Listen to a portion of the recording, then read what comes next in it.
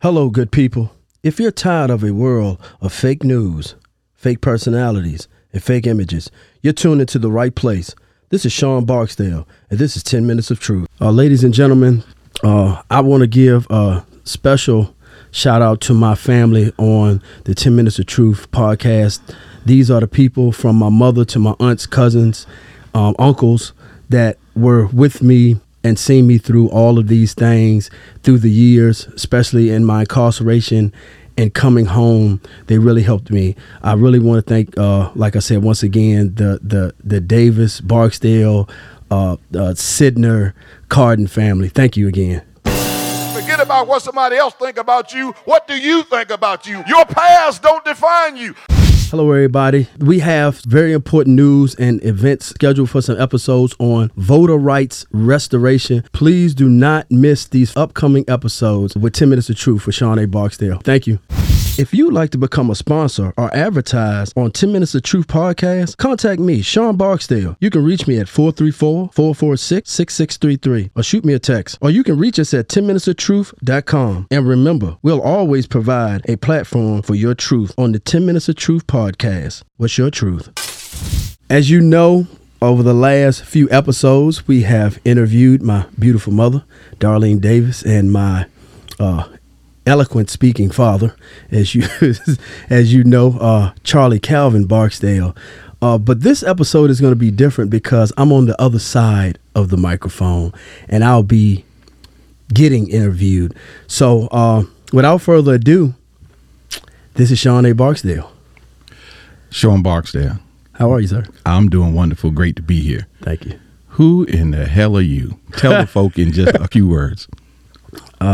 If in a few words, I would just say I'm a only child that was very lost, that found his way on a miraculous path down the yellow brick road, brother. I tell you what, you must have had a breadcrumb trail from heaven because where you've landed right now seems to be a great spot. It is. So what we want to do to the listening audience is let them know your history and then his story. Okay. So let's start from the beginning. When you were a toddler, young guy, what was going on around your land? Well, in my interview with my mother, one of the things I touched on is that I never felt like a child. I played with toys, but I never felt like a child. I always felt like a grown-up. I always moved like a grown-up. In my father's episode, if you remember, I remember when my father taught me at like maybe 2-3 years old to tie my shoe. I wanted to go out. We was living in Oklahoma, and I wanted to go out. I would go out in the neighborhood and be gone all day. This is the 70s, of course, the 80s, early 80s. At 3 years old? 3 years old. 3 years old, you know, God is my witness, man. I remember I had my shoes on the wrong foot. This is one of my first memories. My first memories, had my shoes on the wrong foot. My father, you know, the late night, and I go, he's kind of draped off the bed, sleeping, and I said, Daddy, teach me how to tie my shoe. You know, my father, he comes to you, hey, listen, I'm going to show you this one time, and that's it, man. I'm looking at him, and that's how I learn. You have to show me while telling me, and I got it. What made you want to explore, to leave? Most, you know, toddlers, they want to hang around mom and dad and be in the house. What wasn't there, or what was out there that you were looking for? Well, everything was there because I had both of my parents, you know, even though they were working. But for me, I didn't have any brothers and sisters. I wanted to venture. I wanted to learn, and and it was out there. I knew it was out there because I was limited in the home. Because I have young children, which you know, and I watched them playing wrestle with each other. I used to like wrestling. I would have to wrestle with an imaginary person, you know. So that'll get a net thrown over you. Right, dragnet, you know. So I wanted to go out there into the world and see. I was looking for brothers and sisters because I didn't have them. What were you finding? What kind of people were you finding when you went out there? One of the first memories, again, once my father taught me how to tie these shoes, was the house right across from me, a carpenter and I guess painter, right? Interior painter was painting white guy. I never forget, he probably looked like he may have been in his mid-50s. That's 3 years old. I remember this. 3, 4. And I remember this guy talking to me like I was a grown-up. Now, mind you, Wow. I'm 3 years old. He don't know me. He could have just put me in his van and took me to Albuquerque. Yeah, he saw something. You know, so he's telling me about pain. These are little bitty memories that I remember. And I'm asking him, well, what is this? Well, why do you do this? Because, you know, children is always why? And I'm just asking. And the neighborhood that I lived in, all the kids were bigger than me. Well, of course, I'm still short. You know what I'm saying? Vertically challenged. Right. But all of them were older than me. But I moved in a way that I led them. And I've always been like that. Wow. Okay. So carpentry and painting, you know, there's a carpenter that rules a lot of folk life. Some folk call him God, Jesus, Right. whatever you want to. Right. Was it the building or was it the transformation that caught your eye? Probably a little bit of both. But it was more so that I like skills. I've always. So it was the learning. It was the learning. Didn't matter what it was. It didn't matter. It could have been a person digging a ditch, and I would have been just as fascinated, or a person DJing. I would have been, because I wanted to be a whole lot of things in my life. You can ask my mother. One week I want to be a DJ, then next week I want to be a fireman, and the next, you know, things of that nature. So it was just the learning. I always was intrigued with learning. Gotcha. So that's 3-4 years old. Let's fast forward to Right. elementary school. What kind of a kid were you in school? You pay attention? Did you learn fast, or were you one of those trouble child? I was a little bit of all of that, because I was blessed with, I was handsome, you know, so, and I say that strategically, because you know, got old and fat now, but I was handsome, so your teachers and I had charisma. Yeah, they gravitate. I had charisma, man. You know, I had to, you know, and I had this gray patch, so that made me really stand out. So I was able to get away with things. Okay. I was able to get away with a lot of things, so I would try stuff. You know, I would push my limits with teachers, and, you know, and then people in it, because I liked attention, but it's how I would go about getting it. How did you cultivate that? Because that's a double-edged sword. When you know you're learning to manipulate, you can manipulate for positive or negative things. Right. What was the evolution of that manipulation? When I learned early that I knew how, and sad to say, I used the first people that I honed that skill with was my mother and my grandmother, being able to manipulate, you know, this or that out of them. And once I seen it, I kind of had a knack for it. This is something that we talked about as well. Not after my great grandfather passed away, that the cultivation of that, it switched because it was positive. And I used to do it for positive things. But when I didn't have that male role model like that, it went left, like my mother said, you know. So that void Right. caused detrimental things to happen. Absolutely. Tell me about the void. It sounds like you and your granddad were close, and if he was missing and you went left, why was that? Because my father was in prison, and a child wants a father, man. Ladies and gentlemen, once again, you have to understand, I know we're in a culture that our women are being reared to think that they can do everything on their own, and even though they do a lot on their own, you can't be a man and you cannot be a father. I needed a father, man. And my great grandfather really loved me like his child. And he taught me so much, and it was real love, right? So when he passed away, I was like 9, 10. It was an extreme void there. Let's talk about some of the foundational things that your grandfather, instilled in you. Your dad's in jail. Right. Your grandfather's taking over that role. Right.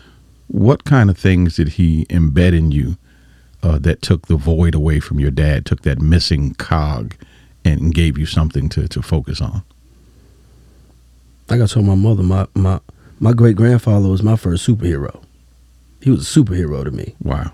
I mean, just hands down. He was a 32-degree Mason, and I had never seen any man, let alone a black man with that type of power. What is a 32-degree Mason for those that know nothing about being a Mason?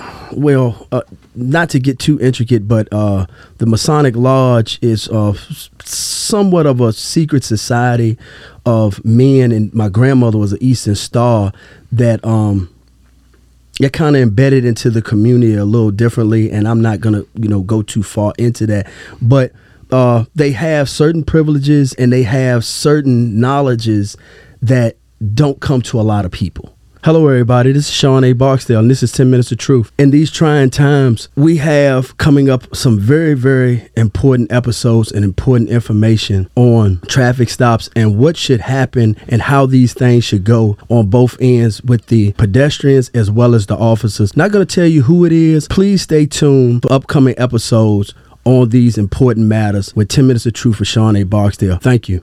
And so at that time, like I said, seeing my grandfather with that type of influence, because he was very political. He's very political in the community, and the way he moved, I seen him, and I seen other races of people treat him without color, and that fascinated me. So what kind of things did he do? What did he do for a living? It sounds like he was a business person to some sort. He was his own man. So he was. How did he earn a living? Well, back then it was agriculture. So he farmed. I remember him. I came at the end of like the tobacco era and, cattle, so on and so forth. But I got the back end of that. Did he have his own land, or was he sharecropping? Yes. So one of the few black men that had his own land. Yes. Did he talk about that to you? Yes. I remember him distinctively taking me about 7 years old, and he would walk with me around the property, and he'll say, it would be landmarks. He'll say right here, and it'll be like a tree mark. He'd be like, all of this is yours. All of this is ours. So on and so forth. And he would just embed into me what family was, like the meaning of what a family was, and how important it was to carry a family on, and how important men are, and in that type of generational wealth. He taught that to me. I didn't really understand it then, but he was telling it to me. The Barksdale properties, from what I understand, are pretty vast. How many acres did he have back then? Well, actually, it's not this is on my mother. This is my mother's grandfather. Okay. So it's the Carden, right, side of the family. And, like I said, during that time, you didn't have, people with land like that or moving like that the way that he did. So it was, you kind of put you in a different category of how you were looked at. So the respect factor. Yes. So what kinds of things was he doing with the money that he made? What was he doing that made you respect him even more for not just the agricultural things, but the respect he was receiving throughout the community? I remember one Christmas, I was a Knight Rider fan. Okay. And it blew my mind. Everybody's, getting gifts, and I'm getting, socks and drawers and cowboy boots and stuff like that. And that's cool. But he was like, oh, I forgot. There's one more thing. Y'all come with me. And he had a chicken house that he had turned into his, like a studio where he worked, because he's a carpenter and a mason as well. Okay. Right? Masonry. So we go out there, and he unveils a go-kart that he had built from scratch, like Knight Rider. Wow. You talking about with the light moving back and forth? It's crazy. Like It was crazy. And for me, that solidified how powerful he was, though, to me.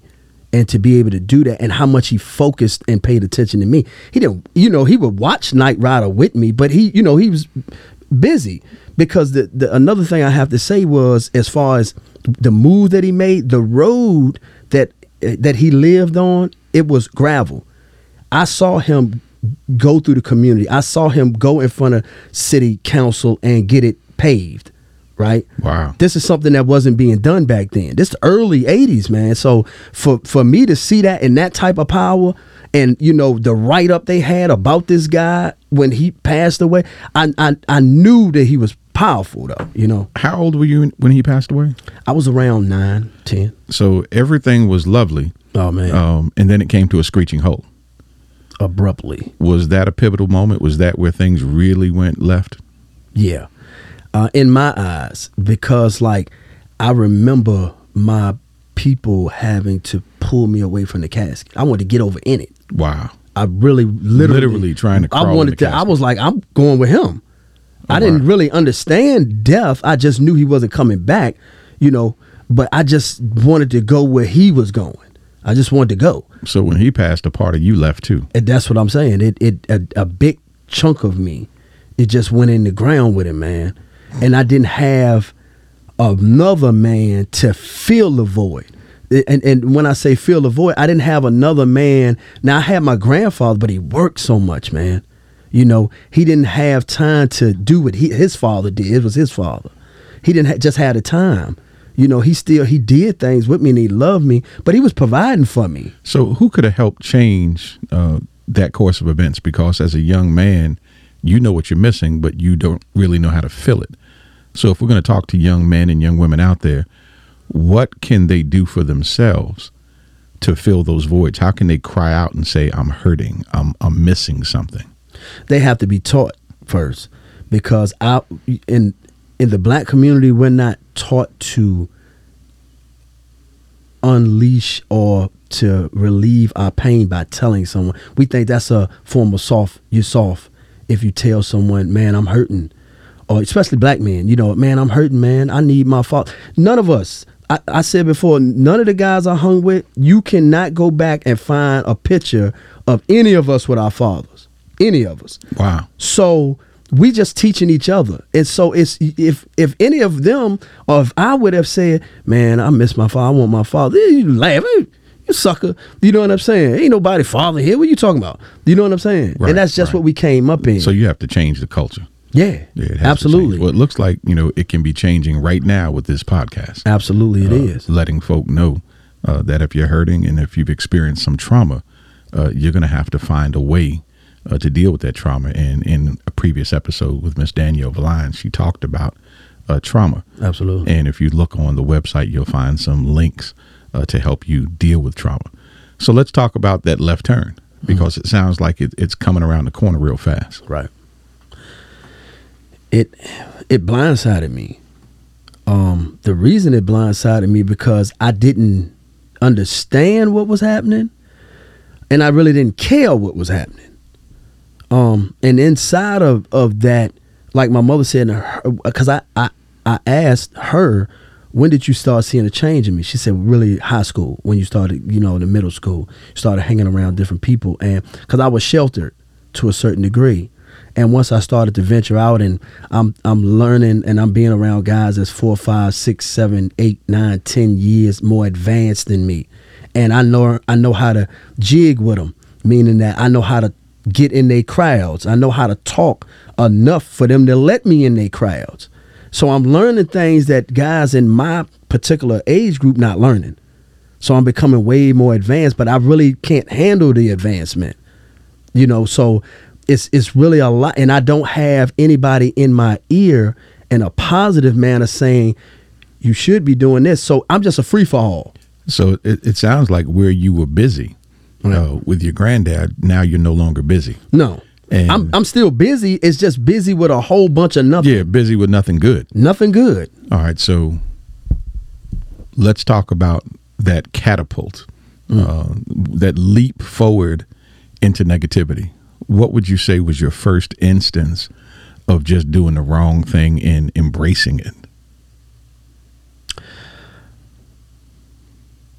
I had, I can't say friends. You would say friends back then, but I had some associates. Associates, man, that we were somewhere. I can't say because I never got caught for this. But let's keep that quiet. Right, we'll keep that because of statute. So limitation. But I was with these guys, and we just happened to come up on a building, and the door was unlocked. And we went in this building, and we took everything out of it. And it was such an adrenaline rush for me, man. No fear?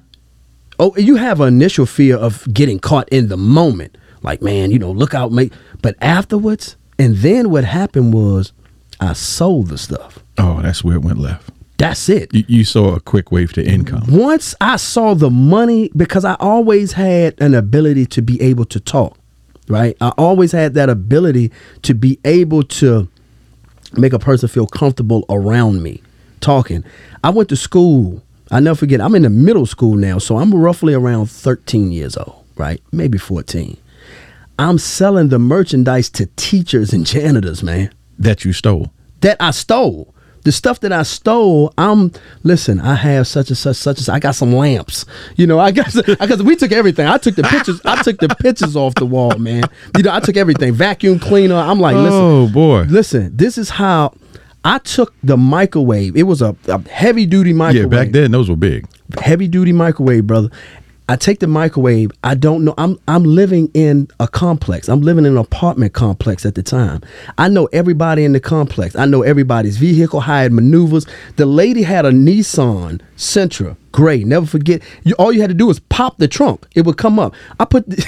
This is crazy. I put the microwave in the back of her trunk, and she rode it around for 2 days until I got a sale for it. She never even knew it was in there. Mobile storage at its finest. At its finest. I came back and sold it to a janitor at the high school, at the middle school, man. All right, so let's talk about that fight or flight feeling, because when you were about to go in the door, Yep. There's a feeling. There's a feeling. Did you ignore it? What happened? How do you tell that young man that may be in a similar situation, brother, when you feel this?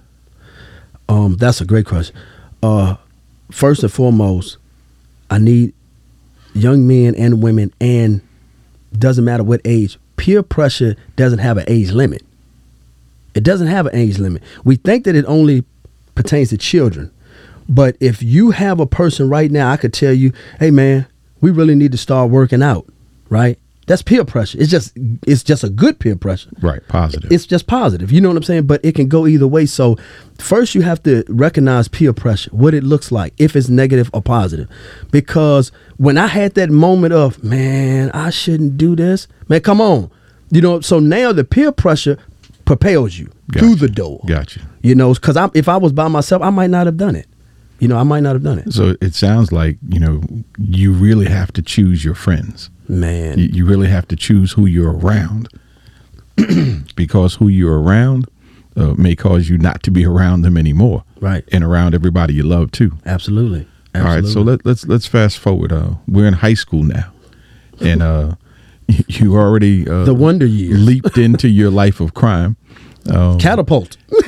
now the hormones have got to be raging. Oh, man. Let's talk about how that worked out for you. Well, I told everybody we're going to have a book coming out, so we're not going to make it a tell-all, ladies. So don't don't give no details, bro. We're not going to. But honestly, like I said, I had a little bit of looks with me, and I had a little bit of charisma with me. So I was able to move. I was able to move through these crowds. And I remember when people hear my mother's interview, this will be right, in line with it. I remember the talk. This is why fathers are so important. Gotcha. Trying to get the talk from a mom. From a mom. This is the talk right here. I should have said this when I was with her, right? She comes in from work. She says, Sean, come here. Like, yeah, Mom. I know you run around here with them fast, tail girls. You wearing protection? Yeah, Mom. All right, you better be. That's it. That's the talk. That's the talk. That's the talk. Short and sweet, huh? That's it. That's the talk. Yeah, so that's not going to cover it. That's the no pun intended. no pun intended. But that was. But I want. On 10 Minutes of Truth, we want people to understand what this platform is being built for, because these type of conversations are real conversations. Right. And they need to be had, because if you don't give that time to a child that they need, they're going to go through those situations like that, and they're going to go through them alone. So once I started, having sex and things of that nature, and I figured, and I saw that I could manipulate like that, that was crazy, man. So the skill set that you learned to steal with and to do negative things, you're now applying that to women. Yes. What kind of ways did you take advantage of women? More so emotionally. When I understood that women thought differently from us, men are physical. That's why they look and they smell very nice for us, because we're physical. We like what we see. They're very emotional. They attach. That's why you'll see a guy and you're like, how did he get her? Right? Because she emotionally attached to him. Right? And once I seen that they emotionally attached to things, I used it. That's what I would use. And, that's why, God gave me daughters now to pay you back, to pay me back, and for me to understand, this somebody's daughters, people, mother, so on and so forth, man. And so when I was just stealing hearts. I would just steal hearts, man. You know what I'm saying? And I'm sorry to anybody that I did that to. Well, it's great that you're apologizing for that. Yeah. So we have ladies, granddad, a new opportunity to do things different. There was another explosion. Right. You made a really bad choice. Yes. Talk about that choice that ended up sending you to prison. Once again, very negative peer pressure. I always was a money guy. I always sold drugs. That was my thing. Okay, what kind of drugs? Were you a weed salesman, coke salesman? What'd you sell? Drugs, period. If it just fell under that umbrella, it was it. If it was a drug, I sold it. Did you take them? I did. My drug of choice more so was marijuana, and alcohol. Later in my career, I sniffed coke for a little while, maybe like a year. They talk about don't get high on your own supply. How did you keep the usage away from the profit? Because, and once again, a lot of people are falling under this umbrella now. We didn't look at sniffing coke. A lot of people didn't look at sniffing coke like smoking coke. I don't smoke no coke. I ain't no crackhead, but it's cocaine. You know what I'm saying? So same stuff. It's the same stuff, just a different format of how you're using it. So that's how I looked at it. I tricked myself to say, oh, no, I'm good. You know what I'm saying? I don't really sniff, but maybe like when I'm partying or I'm with some girls or something like that. I'm not no everyday user of that. I smoke weed more and I drank more than anything else. So I just tricked myself. Did you think that you were smarter, faster, more creative when you were high? I knew I was. You thought you were. I knew I thought I was. I used to, man, I turned into Socrates, man. You know what I'm saying? I'd be outside and, we in the group, we hustling and I'm telling them about, I'll never forget one time, right, real quick. I say, man, I'm real high, right? I say, man, what if all them planets out there used to have life form like us, but God got tired of them and destroyed them, and now we next on the list, and they was like, yo, that's deep, bro. Like that could be true. And I'm like, yeah, yeah, you the guy nobody want to get high around. You scaring the hell out of people.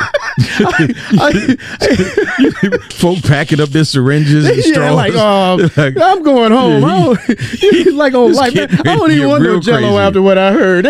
Oh man. Yeah, man. But I was crazy with it, man. I was crazy with it. Well, did you work? Did this take the place of a job, or was this just something to do? You were making money? Yes.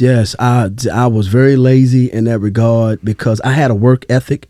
That's why I'm able to work and put in the work I do now, coming back to the foundation of my grandparents. But at the time, when you make really fast money, a 9-to-5 just is not tangible. It's not really anything that you would want to do or that you're going to do. I'm not doing that. Not when I can make this and this. So it's just not something you're going to do. So let's make sure we put a pin in this, because 10 Minutes of Truth talks about the truth. Right. And how you can help somebody. Right. So if you look back and say, okay, I made X amount of dollars and I bought this, I bought that, I went this place, I went that place. Was it worth it? Not one dime. Do you have any of those things that you bought with your drug money? I don't think I got a stitch of clothes that I brought. Well, actually, my mother threw everything away when I went to prison. This is Sean A. Barksdale, and we have some very, very exciting news coming up on gun rights restoration. We're not going to tell you who it is, but please stay tuned because we have some very exciting episodes coming up on 10 Minutes of Truth for Sean A. Barksdale. All right, thank you. everything. She was like, whoever he was, he will never come back to that. Wow. You know what I'm saying? Like seriously, everything. I came home to nothing. So what sent you to jail the first time? Well, the first time, drugs. It was drugs. I got caught up with some crack, cocaine, traffic stop with guys I was moving with, and ended up getting knocked off with I think like a quarter of coke. All right, so the police car is pulling up to the Sally Port, and you're about to go in for the first time. Talk about that experience, because most folk would be scared to death. It was, for me, I was so deep in the lifestyle.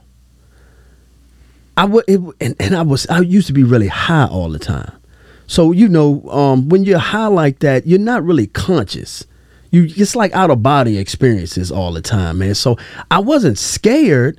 I more so was like, man, what, like I lost a lot of money. You know what I'm saying? That's why I'm thinking, you worried about the financial aspect. I lost a lot of money.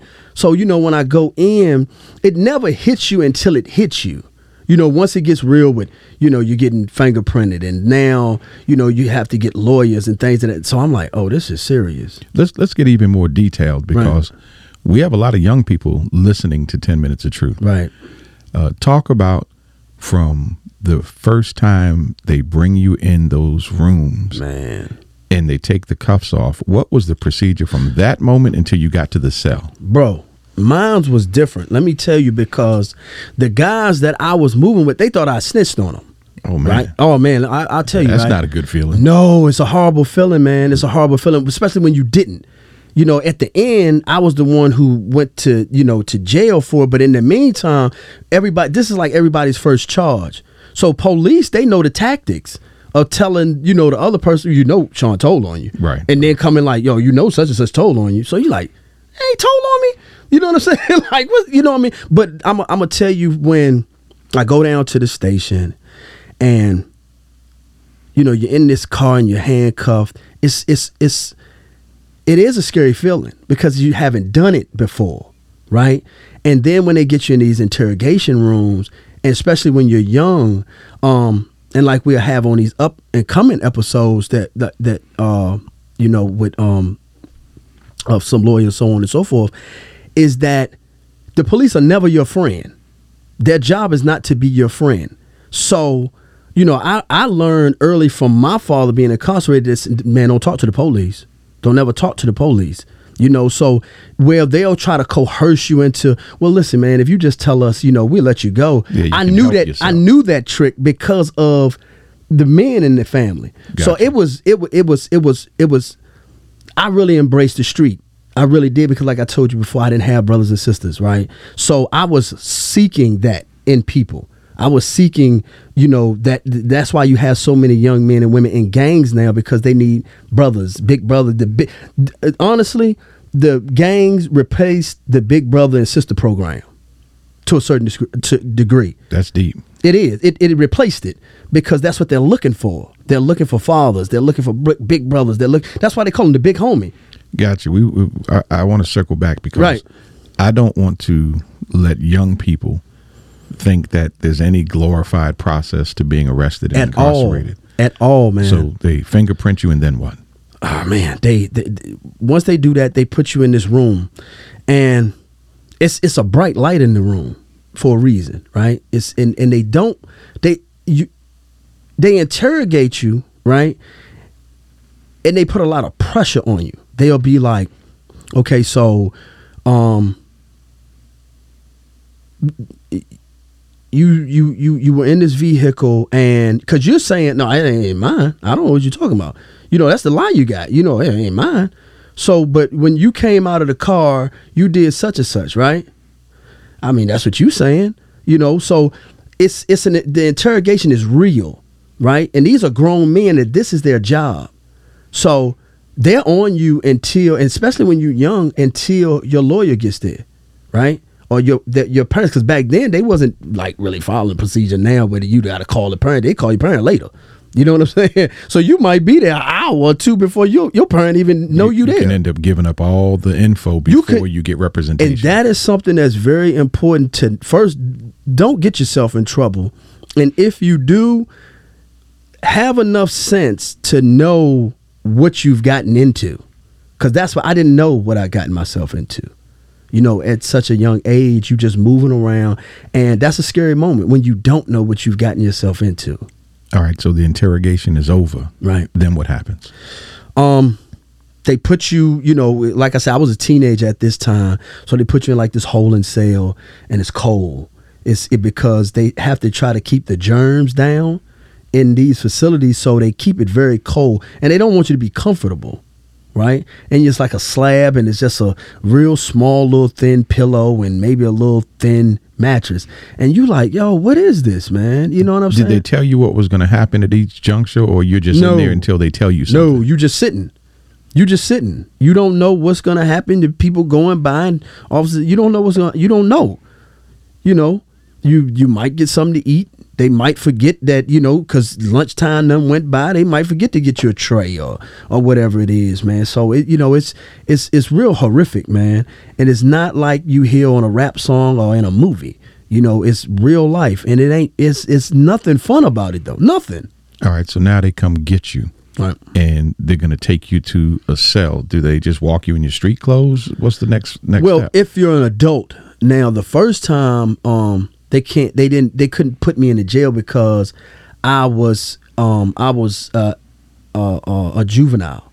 All right. So I got a bond, but they released me to my mother. My mother, you know, she had to, you know, come down and get, you know, my lawyer. So, but I had because I was already getting in trouble, right? So I already had a lawyer, like kind of on retainer. What? Like, I'm just being honest. Oh, Lord. Okay. Yeah. So you're going to see a black woman Right. come pick you up from jail. Right. Were you more afraid of the police or your mama? My mom, man. Do you remember the look on her face? My mom. It was disappointing. It was disappointing, and it was fear.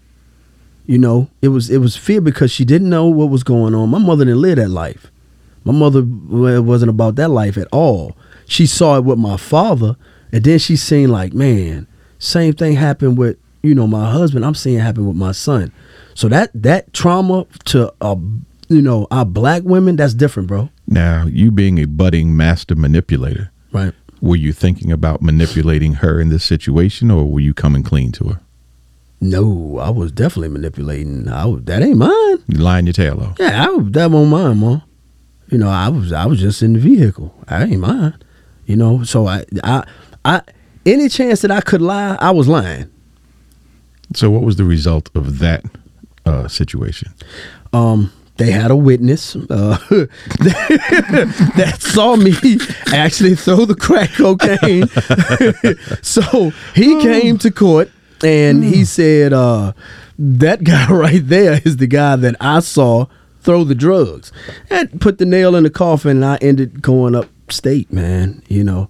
And that was a whole different world for me. So this isn't the local county jail now. No. And it's, you know. Talk about that exodus from being in the county jail and now. No, I wasn't in the county jail. Now, mind you, I had to go to W.W. Moore. Oh, okay. I mean, because I'm a juvenile. Juvenile. Yeah, Okay. I'm a juvenile. So I had to go to W.W. Moore, which is, you know, a jail for juveniles. So here it is. I'm around guys from South Boston. I'm around guys from Danville, Martinsville, you know, so on and so forth. And it's crazy. It's crazy because, like, I'm out of my element, you know. Were you nervous? Did you feel like you were a celebrity? Were you scared? You know, I was scared. I was scared. Okay. I was scared at first glance because you don't know. You don't know what's going on. You pretty much know. And I'm small. You know, I'm small. I'm like 5'3", and I'm like 120 pounds, bro. You know what I'm saying? So it's like, man, I got to get it. But I wasn't. Fashion a weapon? Were you thinking about what can I do to protect myself? Nah, I wasn't. I was more of a gun toter. I didn't like close combat at that time. I didn't like to have to get up on you and stab you. So I want to shoot you from a distance. You know what I'm saying? Okay. Something like that. I don't want to. Now, if I got to rumble with my hands, that's cool. But as far as like a weapon or something like that, I wasn't like that. You know what I'm saying? I wasn't thinking like that. When you were at WW Moore, what kinds of things were going through your head? Were you thinking about, I got to get out of here, I'm going to do right as soon as I get out? Do. All you want to do is just get out. You don't have no plan. You don't, you trying to finesse and lie to get your way out. Mom, just get me out of here. Just get me out of here. I just want to get out. And they're doing everything. And, back to that money you was talking about, in little couple of hundreds of thousands of dollars that you may have, that stuff be gone. That stuff be going to a lawyer or, and fees, court fees, stuff like that. So it never adds up. It never adds up. And like I said, you just want to get out, man, All right. So how much time did you spend that first time? I did 8 months. All right. And you get out, and what happens? I get out wanting to do good, man. I really did. I wanted to do good. But again, I go right back to the crowd. I mean, like the night of. Come on. Like the night of, my man picked me up, and it's, Your mama let you out the house? I manipulated her. Like, Mom, I just came home. I'm just going to go for a ride. Wow. So my mom is, she's torn because she like, Sean, I'm like, I'm just going to eat. I'm just going to get something to eat. You know what I'm saying? She like, all right, man. My mom passive. You know what I'm saying? Right. And that's something that I knew. Like I'll be right back. You know what I mean? So my man picked me up. First thing I'm doing, I'm smoking. Wow. I'm getting high the night I come home. I'm getting drunk the night I come home. So, drinking, driving, and drugging. Well, I'm not First driving, night. but yeah, you riding. But I'm riding. You know what I'm saying? And then it's the girls. The girls done missed you, because you done had that street popularity, So I'm right back in the groove. But now, and this is something that I really need individuals to understand. I didn't understand it until I got a lot of time. A lot of time, when you come home, you're a celebrity. In the street, you're a celebrity. Everybody wants to see, such and such is home. You are famous, but it wears off. And a lot of guys, they don't have that unless they come home. Gotcha. So they go back so that they can come, and they don't even know it's psychological. They're chasing fame. They chasing the fame. Wow. They chasing the fame. Your man throw you $100 or, he take you shopping. He's not just going to take you shopping because you out here. You got to do something for that to happen. And unfortunately, you have to do something negative for that to happen to a lot of our youth, man. All right, so now you're out. No grandfather. He's not around. No. You done lied to your mama. Yep. Your dad's in jail. Yep. What was next for Sean Barksdale? More crime.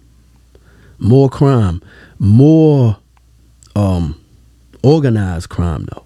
Because now I'm older, right? How old? Now I'm like 19. Oh, wow. I'm like 19 years old. Okay. Now, I came home. I was working. My mother was like, you got to get a job. Da, da, da. What kind of job? I was working at Burlington.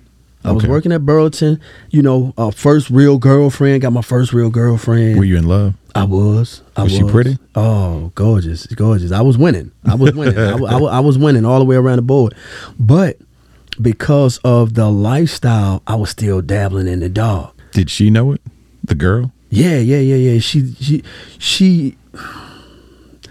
She accepted it because anything that I had with me, she accepted. Okay. Because of the love she had for me. But she really didn't like it? She liked the money. You know what I'm saying? So you buying things, y'all eating and clothes but rent cars and things like that. But the only time you don't like it is because everything's good until it's not. Right. You know what I'm saying? So the only reason is just the fact that he might leave me. He may leave me. Okay, so could you see the repetitive nature of the arc of crime? Did you know that you had to do something else now because you've done these smaller crimes, you've done these things, and you've paid some penalties for it? So now you're going to say, okay, I'm gonna figure it out. I'm going to do this next one. I'm not going to get caught. Always. You never go into it thinking that you're going to get caught. And only the most strategic criminals have that format to say, okay, well, let me put this away for a rainy day if I do get caught. But for most of us, we just in it. You just in it, man. You're not thinking about getting caught. You think you're too slick and smart to get caught. All right, so we won't go through every single little detail, but there's an armed robbery in your future. lead the folk into that? Well, like I said, I mostly dabbled in drug selling. So I had a constituent or associate of mine that he knew I'd get down though.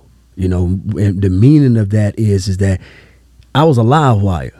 Like people would come to me when they knew it was time to really do something. So when Bugs Bunny needed the Tasmanian devil, he called Sean. Like, yo, Sean I'm the Mikey of crime. You know what I'm saying? Like, oh, here, eat it. Oh, here, do it. You know what I'm saying? Gotcha. So not really like I can say a crash dummy.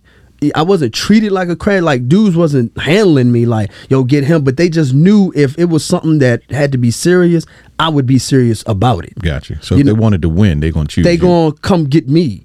So, you know, this guy, you know, he comes and he's telling me, he's like, yo, I got the perfect spot to rob. I'm like, I don't do the robbing, man. You know, if that ain't really, he was like, man, it's foolproof. It's foolproof. You know, he gives me the plan. Magic words. Foolproof. You know what I'm saying? I'm like, foolproof. He's like, yo, they had such and such cash in this joint, you know, so on and so forth. I'm like, oh, man, I'm saying to myself, and God honest truth, I tell my father, I said, Pop, because me and my father was like that. Now, was he in jail when you told him this? No, he was out. He was out. He was actually out. And I said, Pop, I said, man, I got this robbery. My father said, he said, son, don't do it. And my father had never told me to never do nothing. Because of his lifestyle, he never dictated to me don't or do something. He would always suggest. But he said, I remember, and he said, don't do it. I said, Pop, man, but it's this, that. And he said, man, I've never told you not to do anything. And I'm going to tell you now, you're your own man, but don't do it. How much bread were you talking about? This is gonna blow your mind. So he's saying like the money bag at the end of the night, at least, you know, $5,000, something like that. And what year was this? $5,000 sounds like a lot. But sounds like a lot. Probably it's like 2000. How many people had to split this 5,000? 2 people. Okay, so it sounded like a good lick. Like, $2,500 free. You know, that's all right. You know, something like that. Okay. So let's talk about it. Keep going.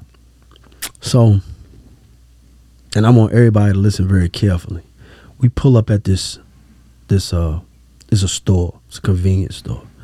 Pull up at the store, and this is how I understand destiny. I had a mask. The store is, I've never been to the place before. All right? So you didn't know whether it had cameras, whether the shopkeeper had a gun? He had did all the casing. So there's no cameras, so and all of this stuff. So what I do is I go into the store myself first. I go in, look around like I'm gonna buy a drink, right? He comes in behind me. He has an AK-47. Yes. We're talking about an assault rifle. An assault. He got an AK-47 to rob a convenience store. When he comes in, he said, yo, don't nobody move X, Y, and Z. The lady doesn't know I'm with him. I'll never forget how she squares my arm out of fear, man. Come on. But I'm in it now. You know what I'm saying? Right. So I ripped my arm away from her. When I ripped my arm away from her, I'm like, where the money at? Oh, wow. You know what I'm saying? So she and I could imagine the look in her face. I felt now, because of how the empathy I have for people, they've passed away now. I didn't even get a chance to say I'm sorry or anything like that. Wow. But the empathy I have for people now, that look of fear and terror, and you caused that, you know. So all I'm thinking about is the money at the time, right? Because I done committed to it. You know, it's no turning back now. So, but I didn't want nobody to get hurt. I knew, and I had said, I was like, listen, no matter what, you don't shoot nobody. Don't shoot nobody, man. You know what I'm saying? So he's like, no, we ain't gonna have. You got a lot of trust in this gun-toting AK-47. Right. But I knew the dude. Criminal. I knew the guy. Oh, he was a nice criminal. He was a drug dealer too. Okay. You know what I'm saying? That was his thing. He wasn't into robbing either. So anyway, the guy goes in the drawer. He pulls the money out. So he like, yo, with a bag, with a money bag. They was like, we don't have no money bag. So he's like, where's the bag? Where's the bag? There's like the bag. We don't have the bag in here. He goes all around the back of because the store is closed. We catch him right when the store is closing. No bag. You know how much money we got? How much? $250. I went to prison for 14 years for $250. So the master plan failed. Miserably. The trust in the master planner failed. Miserably. Not only that, I got to finish the story. We leave out, get in the car. I don't know how much money. The adrenaline is high, right? I'm like just, we pull off, and because I had the money. They gave me the money. He cut a light on. I'm starting to count the money. It's $250. Then I got to split with somebody. Wow. So I'm like, it's $250, bro. He like, because he's embarrassed, of course. So well, you know what I'm saying? We good though. We got to wait, right? I said, man, take me home, man. You know what I'm saying? I go home. Now, when I go home, it's probably about 12:30, 1 o'clock in the morning.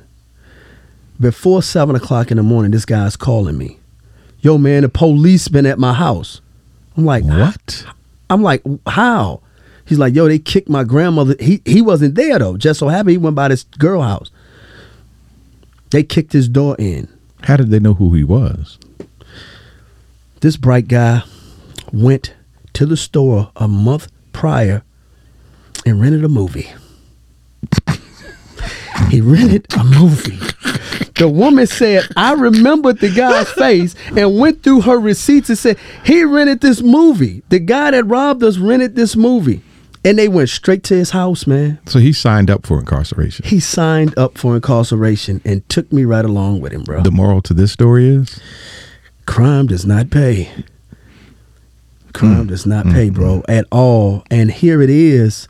I lasted 8 months. He didn't crack. He didn't crack for 8 months, man. He didn't tell anybody about you. He didn't tell anybody. They had no video. They didn't have anything. No pictures. Nothing. How the hell did they get you? Because they told him, if you do not give up the accomplice, we're going to give you life. Was that a fact or was that a... That's a fact. That's a fact. They said, they could have done it. They actually could have done it because of what it carried. You know what I'm saying? And I didn't, I couldn't blame him. I couldn't blame him because I had never been in that. I don't know. So you know no loyalty in crime. No, it's no. You will hear that, but I've been in some crazy situations. Like I said, man, guys thought that I told. You know what I'm saying? So how did they approach you? So now he told them. How did you find out they told him? He told on you. Well, that's an intricate story there because I was already locked up when they came for a gun charge. I had a gun charge, man, and I was already sitting, and I'm looking to get out on bond on a gun charge, right? So I'm thinking, future's looking bright. Oh man, very bright, very bright. But I had, if that story in itself, you have to read that in the book because it's very detailed. But anyway, I'm thinking I'm getting ready to get out. I'm thinking I'm getting ready to get bonded out. So they Barksdale. I'm packing my stuff. And no, come with us. You got to go downstairs. I'm like, wow. Go downstairs? Well, for what? Y'all mixing this up. Yeah, so I go downstairs. I know the borough. I go downstairs, man, and it's two detectives in the room. They open up. They got a folder. They open a folder up. They turn the picture around, and they say, you know this guy? It's my co-defendant. I'm like, nah. They was like, well, he knows you. And we know that you were at that robbery at such and such date, such and such. I said, man, I don't know what you're talking about. He said, okay, well, I'm letting you know now, man, when we leave here, we're going to the station. We're going to process the papers. We'll be back to serve you with armed robbery.